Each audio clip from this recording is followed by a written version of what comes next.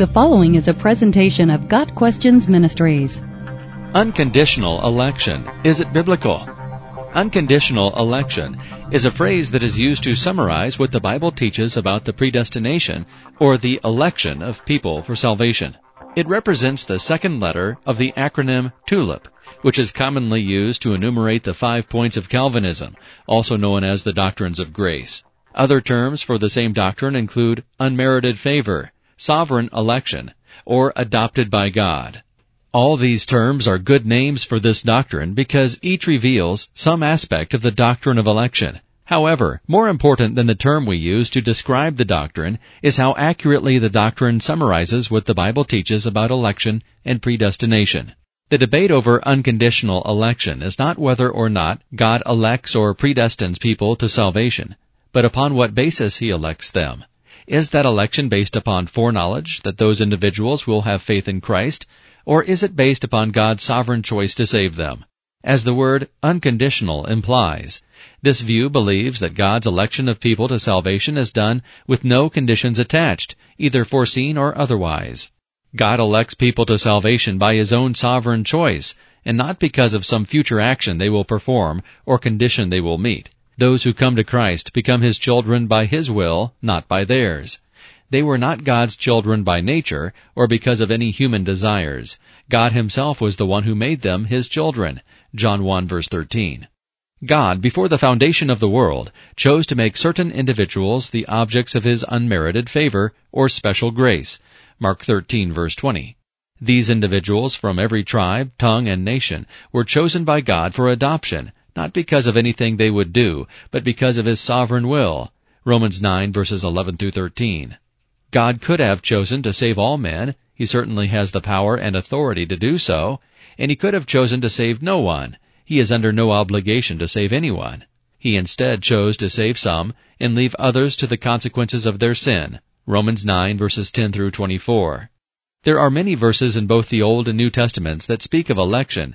And when one looks at all the Bible teaches about election and predestination, it becomes obvious that God's choice was not based on any foreseen act or response, but based solely on God's own good pleasure and sovereign will. Properly understood, God's unconditional election is one link in the unbreakable chain of salvation, seen in Romans 8 verses 28 and 29. For those whom He foreknew, He also predestined to become conformed to the image of His Son, so that He would be the firstborn among many brethren. And these whom He predestined He also called, and these whom He called He also justified, and these whom He justified He also glorified. All those who are predestined will be saved. John 6 verse 39, because they are the ones that God the Father gives to Jesus Christ. John 6 verse 37, who will raise them up on the last day. They are Christ's sheep. John 10 verses 1 through 30, who hear His voice, and for whom He died, in order to give them eternal life and make them secure forever in the hand of God. There are several common misconceptions about unconditional election. First, it is important to understand that the doctrine does not teach that God's choice is capricious or arbitrary. It is not random or made without reason. What it does teach is that God elects someone to salvation, not because of something worthy God finds in that individual, but because of His inscrutable, mysterious will. He makes the choice as to who will be saved for His own reasons, according to His own perfect will, and for His own good pleasure. Ephesians 1 verse 5. And while some object to the doctrine of election as being unfair, it is nevertheless based upon God's will, and it pleases God. Therefore it must be good and perfectly just. Another misconception is that unconditional election precludes and stifles evangelism, but the reality is just the opposite. It empowers and confirms it. When one correctly understands that God has not only elected certain individuals to salvation, but also has ordained the means of salvation, the preaching of the gospel, Romans 1 verse 16, it empowers the spreading of the gospel message and the call to evangelism. We see this very thing in Paul's writing to Timothy in the midst of deep persecution. I endure all things for the sake of those who are chosen, that they may also obtain the salvation which is in Christ. 2 Timothy 2 verse 10. A proper understanding of the doctrine of election encourages evangelism and guarantees its success. It overcomes the fear of failure when sharing the gospel and empowers people to remain faithful to the message in times of great persecution. They know that the power lies in the gospel message and in God's sovereign election, and not in their own feeble presentation. A biblical understanding of election helps one share the gospel freely with all people, knowing that any one of them could be Christ's sheep, whom he is calling into his fold. John 10, verse 16. It is not up to us to determine if someone is elect or non-elect, and there is always a hope of salvation for anyone who will repent of his sins and believe in Christ. The gospel message should be preached to all people in the knowledge that God will use it to draw his sheep to himself. Unconditional election also does not mean that there will be people in heaven who do not want to be there, nor will there be people in hell who wanted to be saved but could not be because they were not elect. Unconditional election properly recognizes that, apart from God's supernatural work in the life of a sinner, men will always choose to reject God and rebel against him. See our article on total depravity for more information on that subject. What unconditional election does correctly recognize is that God intervenes in the lives of the elect and works in their lives through the Holy Spirit so that they willingly respond in faith to him. Because they are his sheep, they hear his voice and follow him. John 10, verses 1 through 30. As for the non-elect, God is still gracious to them, but because of their sin they are not thankful for that grace, nor do they acknowledge him as God. Romans 1, verses 18 through 20. Consequently, they receive the just punishment due them. Those whom God elects are beneficiaries of his sovereign grace and mercy, and those whom he does not elect receive the justice they have earned. While the elect receive God's perfect grace, the non-elect receive God's perfect justice. Those who argue against unconditional election often use verses like 1 Timothy 2, verse 4 and John 3, verse 16. How can we reconcile election with a verse like 1 Timothy 2, verse 4 that says that God desires all men to be saved? Or John 3, verse 16 that says God so loved the world that he gave his only begotten Son, that whoever believes in him should not perish but have everlasting life? The answer lies in correctly understanding the will of God and the love of God. God's passive will needs to be understood in contrast to his decreed will, those things he foreordains to happen.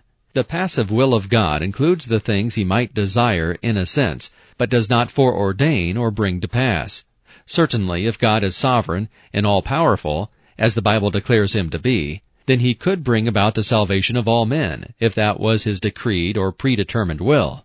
Reconciling this verse and others with the many that teach election as an unconditional choice of God is no more difficult than recognizing that there are things God might desire, but does not decree to happen. It could be said that God does not desire men to sin, but as part of his predetermined plan, he allows them to sin.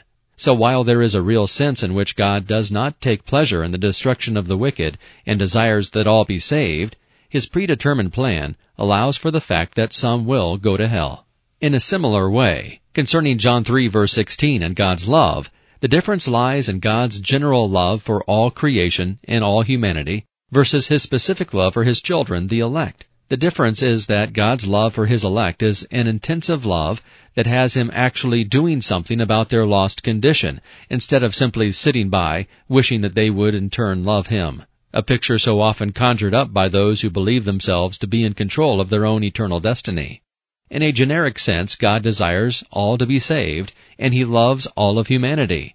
But that is completely different from the specific love he has for his elect, and his desire and provision for their salvation.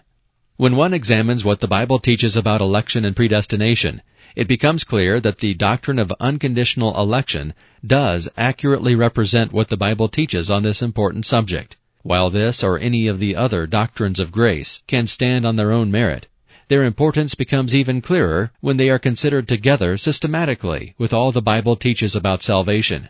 They essentially serve as building blocks, with each one furnishing a necessary part of a biblical understanding of salvation. Total depravity defines man's need for salvation and reveals his hopelessness when left to his own resources. It leaves man with the question, who can be saved? The answer lies in an understanding of unconditional election, God's sovereign choice to save people despite their depravity, and based solely on his redeeming for himself people from every tribe, tongue, and nation. This he accomplishes by predestining them to adoption as sons by Jesus Christ to himself, according to the good pleasure of his will. Ephesians 1, verse 5. A proper understanding of this doctrine should not result in questioning the justice of God. but instead in marveling at His great mercy. The question we should really ask is not why God chooses only some to salvation, but why would He choose any at all? God Questions Ministry seeks to glorify the Lord Jesus Christ by providing biblical answers to today's questions. Online at GotQuestions.org.